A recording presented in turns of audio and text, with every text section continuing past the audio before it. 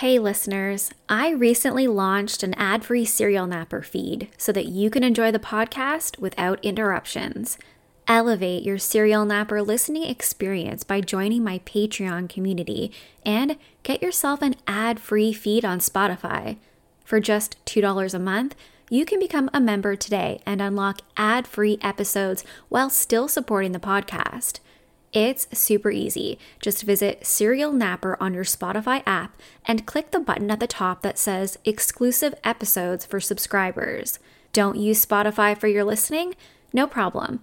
Just visit patreon.com/serialnapper to get your episodes ad-free and enjoy uninterrupted storytelling while you get your naps in.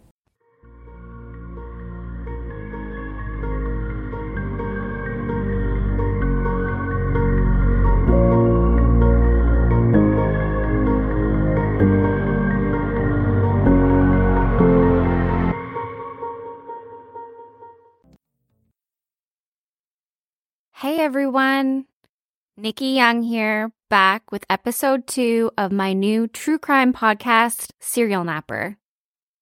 Before we jump in, I wanted to take a second and thank everyone who listened to episode 1, The Case of Lucy Blackman. The whole thing was far from perfect. It was my very first podcast ever recorded. But I did receive a lot of great feedback that I hope to incorporate into all the episodes going forward. I also just wanted to thank you for all of the love, the likes on SoundCloud, the likes on my Facebook page, all of the great feedback that I've gotten. It means the absolute world to me. Serial Napper is now available on iTunes. And I really want to amp this podcast up there. So I'm going to be having a giveaway. I'm going to post all the details on my Facebook page, but I'm going to be giving away a true crime subscription box.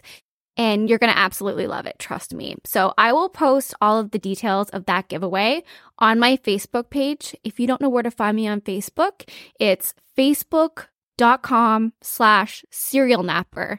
So that's SERIAL Napper, NAPPER. Hope you're all keeping safe during these crazy times, and I really hope I'm able to provide you with a little bit of a distraction while you're probably stuck in the house. We're a month and a half into homeschooling here in Tokyo, and I've been hanging on to my podcast for dear life.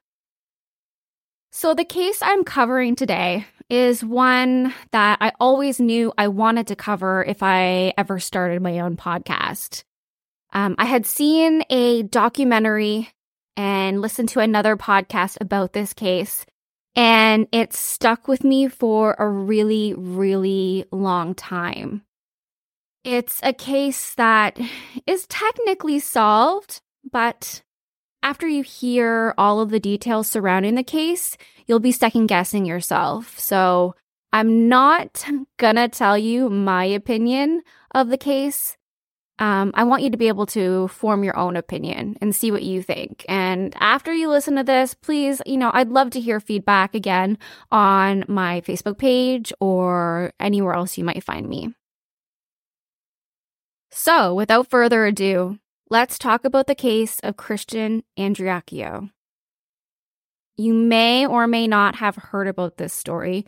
It has been gaining attention within the last few years, but it's definitely one that I think still requires attention, so here we go. A heads up, we're going to be talking about suicide, and at the end, I'll provide you with some places you can go if you feel like you need someone to talk to. Things aren't easy right now, but please know that you are never alone. Christian was a 21-year-old, fun-loving guy from Mississippi with the biggest smile. He was the middle child of 3, an older brother, Josh, and a younger sister, Alexa. He was always the life of the party, and his family described him as a bit of a daredevil.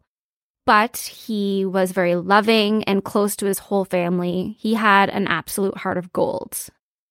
He loved the lake and riding dirt bikes. He had a magnetic personality and a smile that could light up the room. I know that everyone says that when you listen to a lot of cases. When I post photos of him on my Facebook page, you're going to see exactly what I mean. He literally has one of the most gorgeous smiles I have ever seen.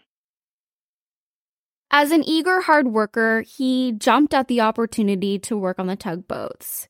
Christian loved working with his hands and picked up the job really easily, which helped him to move up the ranks very quickly. At just 21 years old, he was managing men who were at least 10 years his senior. It wasn't an easy job. He often worked 30 days in a row away from home on the boat, but he absolutely thrived in his position. He dated a girl named Avery through high school on and off for about 5 years. Avery has been described as completely opposite of Christian. She was quiet, more of a bookworm, but Avery's family still loved Christian and vice versa. Christian's family loved Avery. They say opposites attract, and that was absolutely the case with Christian and Avery. While everyone kind of thought that they'd be together forever, it wasn't to be. After their final breakup, the two still remained friends, and her family even still kept in touch with him, sending him, well wishes, wishing him happy birthday and things like that. There was always some kind of hope that maybe the two would find their way back to each other at some point. Shortly after the breakup with Avery, Christian started dating a younger girl named Whitley. Whitley had attended the same high school as Christian, however, at different times because of the age gap. Whitley couldn't be any more different than Avery. She was always in trouble. In fact, she had to wear an ankle bracelet to ensure she was at school because she had missed so many classes. Now, reading this, I don't know about you, but this isn't really a thing in Canada, I don't think. I'm not sure if placing a monitoring bracelet on your child is a thing that we do in Canada, but I probably would have had one if it were the case because I know I missed a lot of school myself. Christian's family thought she was a sweet girl at first, quiet, mild, meek. But there were a few red flags that it may have been an unhealthy relationship. Whitley seemed really immature, at times jealous, maybe a little too young for Christian. There was actually a situation where Whitley had found a picture of Christian and Avery at his parents' house, and she had taken the picture and stabbed holes through it. The breaking point came when Whitley had given Christian's little sister Alexa some Xanax. Alexa had never had Xanax before, and this was obviously completely inappropriate. So at that point, Christian's family kicked her out, which caused a lot of tension between Christian and his family. Christian moved out of his parents' house and into an apartment with his newly divorced older brother, Josh, who had a spare room in his place. With this newfound bit of freedom, Whitley spent a lot of time over at their house, even with Christian working away from home the majority of the time. Imagine, you're a young teen like Whitley. You now basically have your own little freedom away from your parents' house, where your parents have been trying to reel you in a bit, and now you can basically do whatever you want. It was never the plan for Whitley to move in there, but she sort of showed up one day and never really left.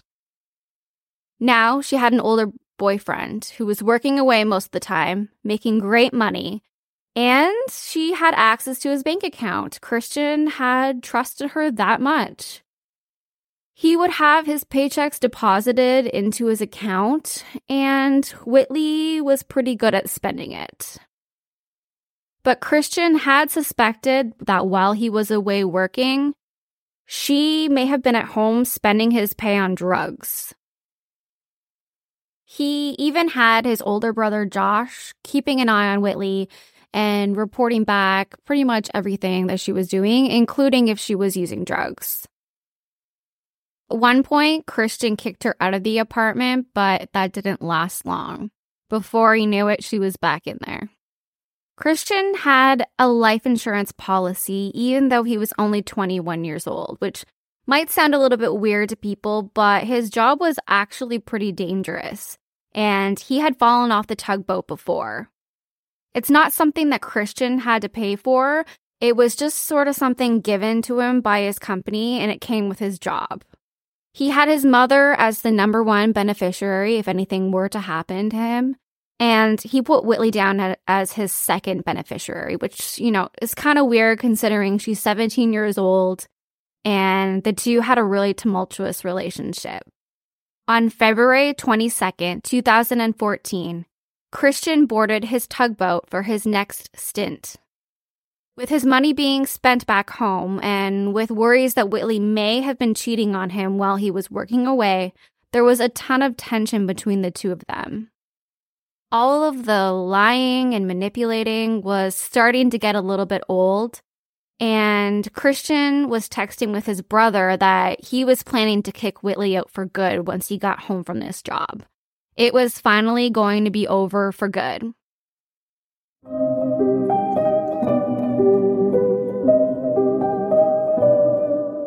This is the food subscription service I've been waiting for. Individual servings of fresh, never frozen meals ready to go in just 2 minutes so that I can enjoy a restaurant quality meal without having to go out.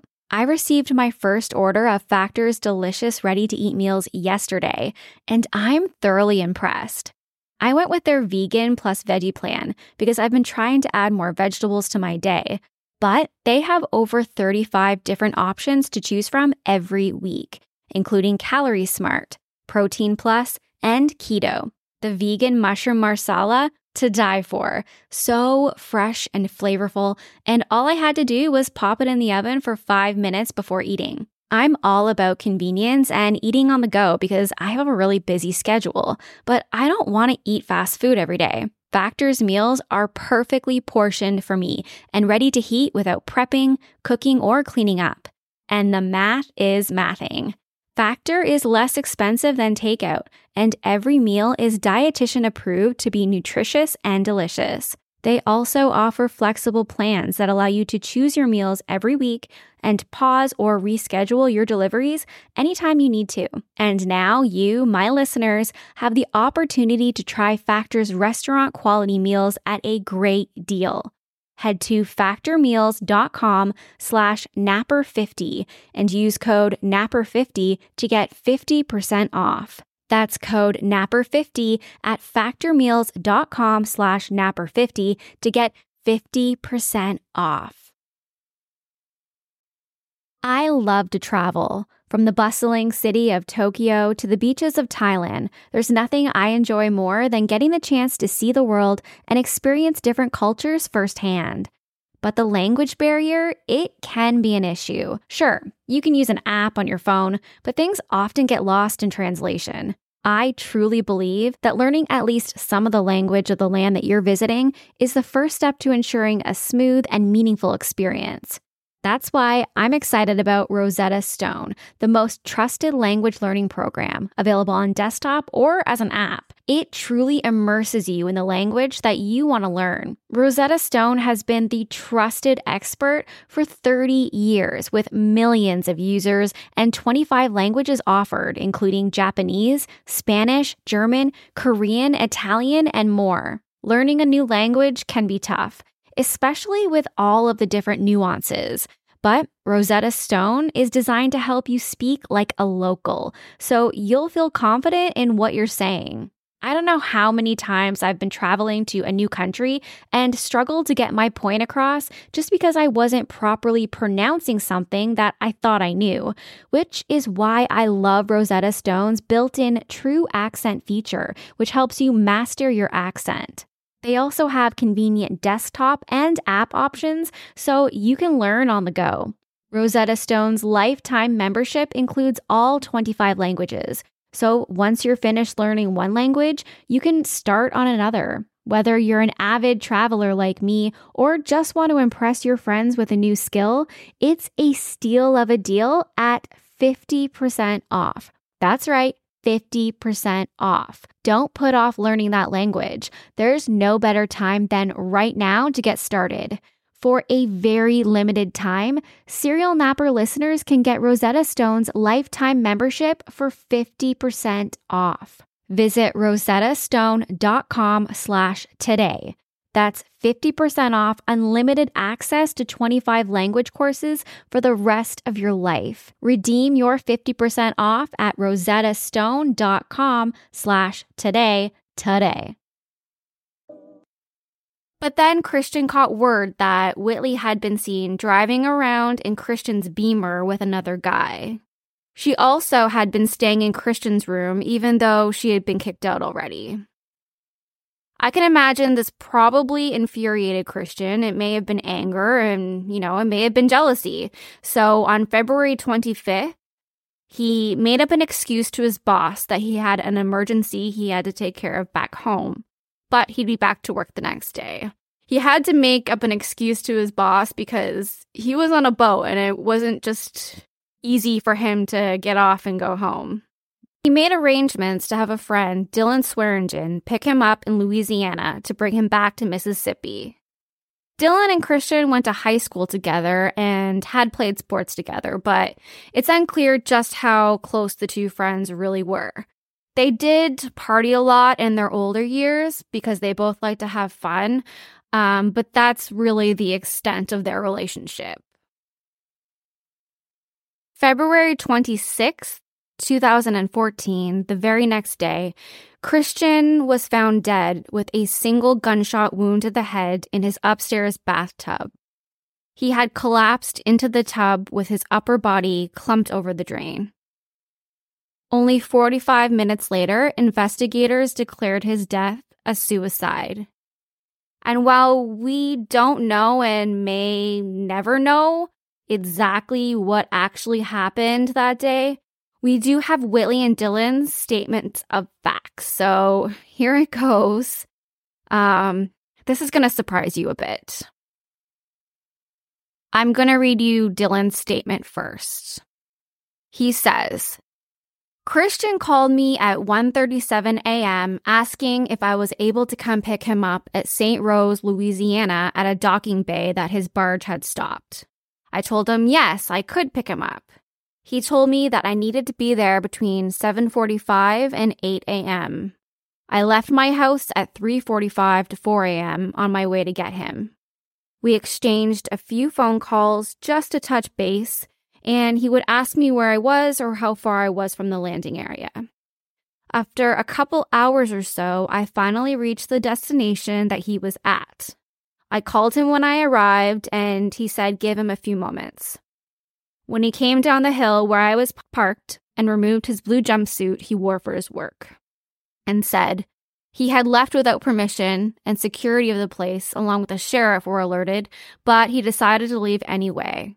I have no conclusion on whether he was able to leave or if he just left by self-choice. After we left the destination I picked him up at, we talked like we always have. Nothing was out of the ordinary. We stopped at a gas station and he got us some drinks. He filled up my truck for coming to get him. As we pulled out and got back on the interstate, he began to tell me that him and Whitley were having relationship issues. The issues were regarding another boy hanging out with Whitley while he was gone, and then he told me this was the reason for him coming home. Then we continued our route to Meridian, just talking and listening to the radio. We pulled into the apartment complex that he was living at. He noticed the BMW he bought for Whitley was there, and he walked in. He began asking her where she'd been because they have a tracker on each other's phones. That sounds healthy, doesn't it? She spent the night at the boy's house that Christian earlier mentioned. His name is Matt Miller. After asking her multiple questions regarding what she had done, she mentioned the usage of Xanax. She was not sure of some of the activities they had participated in, and he blamed Xanax for her not knowing. I stayed upstairs a majority of the time due to not wanting to interfere with their argument. I stuck my head over the stairs one moment and heard him saying over and over, "Do you love me?" After a few times of asking, he pulled his gun out and cocked it and stuck it to his head and asked again, "Do you love me?" She said yes and tried to grab the gun away from him. After a while, things calmed down and we watched a movie.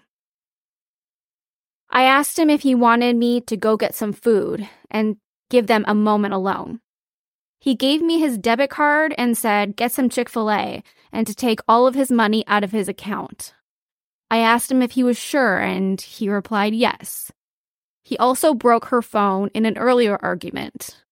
I told him I would take the phone and see if they could fix it.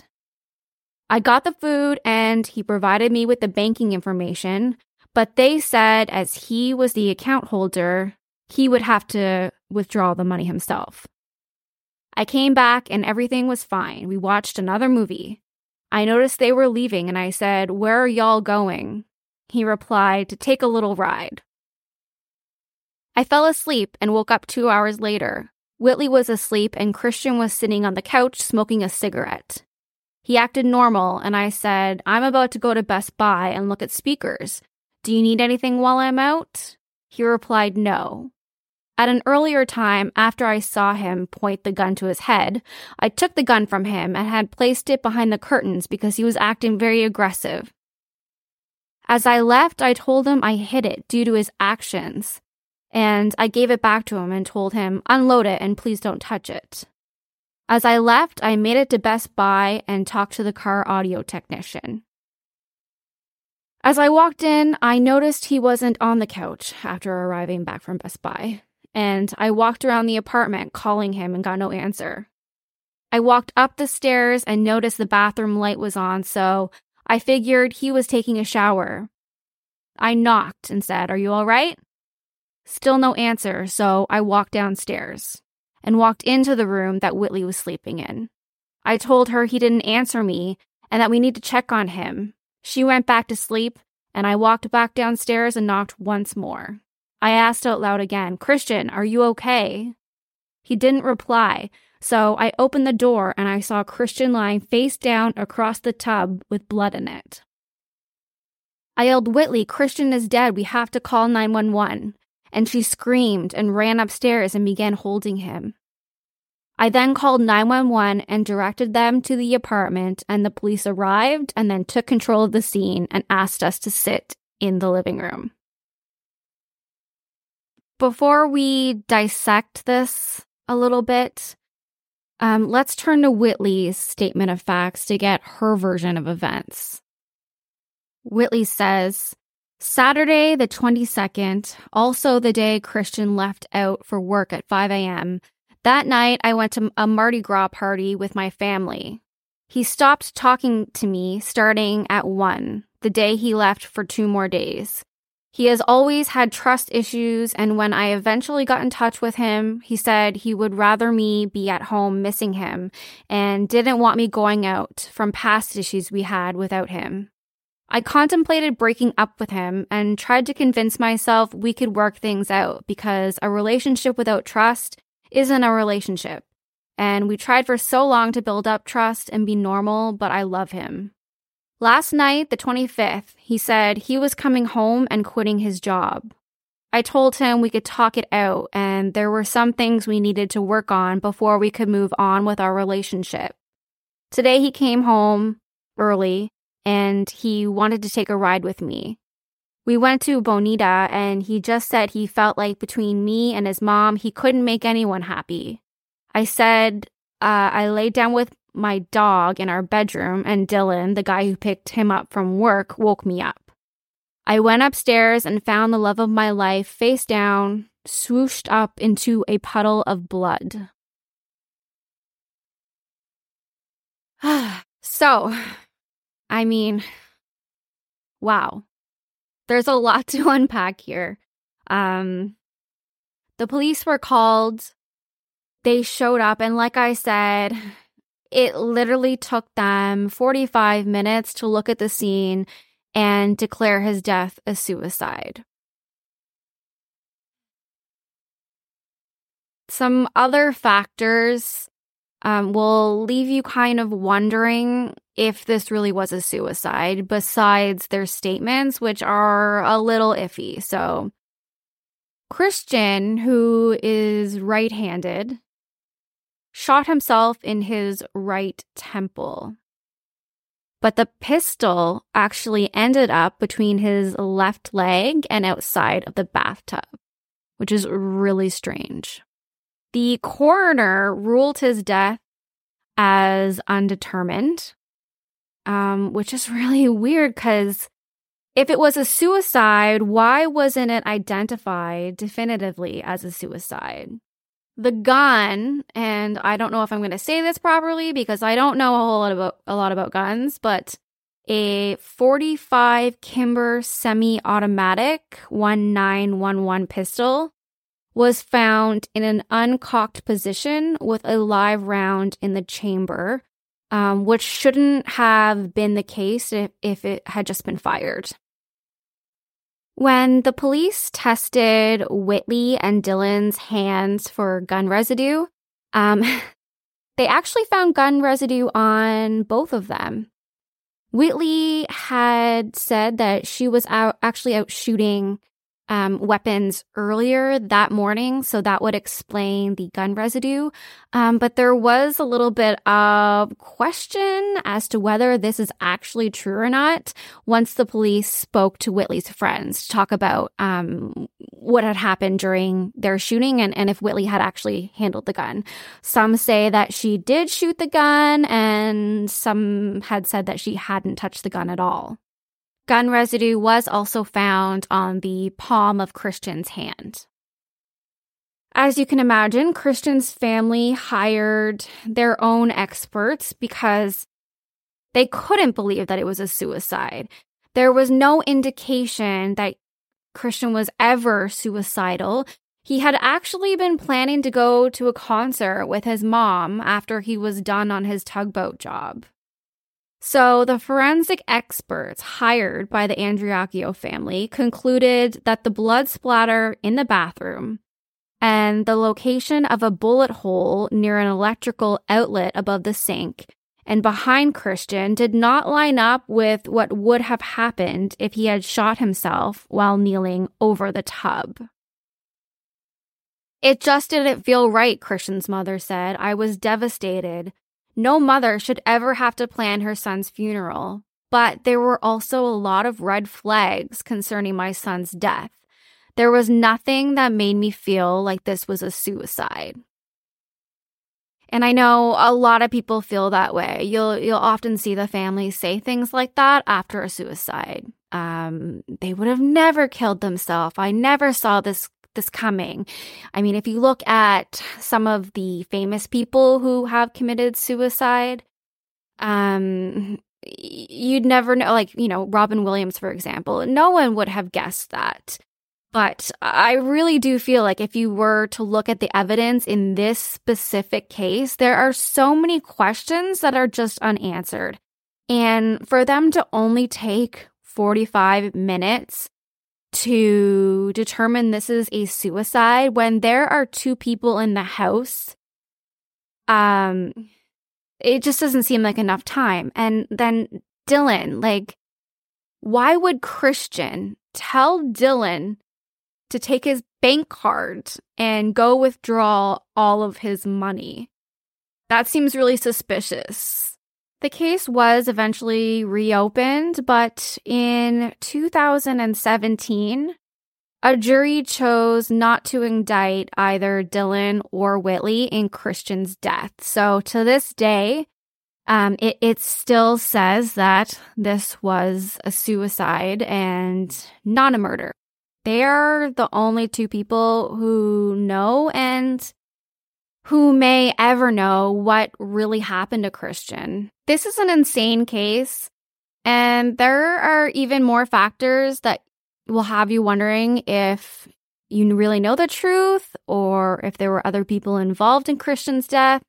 I want to give you some resources to look into because this case is absolutely not over, and a few other places really dive deep into this. The podcast Culpable, I'll put a link to this podcast on my Facebook page. They do a really incredible job covering absolutely every single detail of the case. There's also a vlog posted by Kendall Ray on YouTube. It's incredibly well done, and she actually talks to Christian's family. It will break your heart, but it's something that I really think you need to watch. So I'll post the link to that on my Facebook page as well. And of course, I'd love to hear your opinion. What do you think happened? Do you think it was a suicide? Do you think that there's more to this case? Leave me a comment on my Facebook page. I'd love to know what you think. I really truly do believe there is more to this case than what we currently know. And I hope for Christian's sake and Christian's family's sake that someday the full truth will come out. I want to end this podcast by providing you with a few services that help you out if you're needing someone to talk to, if you're feeling depressed, if you're feeling suicidal. There is always someone who can help. The Canada Suicide Prevention Service is a 24/7 phone line that you can call anytime if you need any crisis support. It is available in French and English. The toll-free number is 1-833-456-4566. If you're international, you can always text HOME, HOME, to 741-741 to reach a crisis counselor. Thank you so much for listening. As always, I appreciate your support, probably more than you'll ever know. And if you do want to reach me, you can always reach me on Facebook. That's facebook.com/serial napper. So it's serial with an SERIAL, napper, NAPPER. Until next time, guys, stay safe out there, stay healthy, and I'll see you next time. Bye.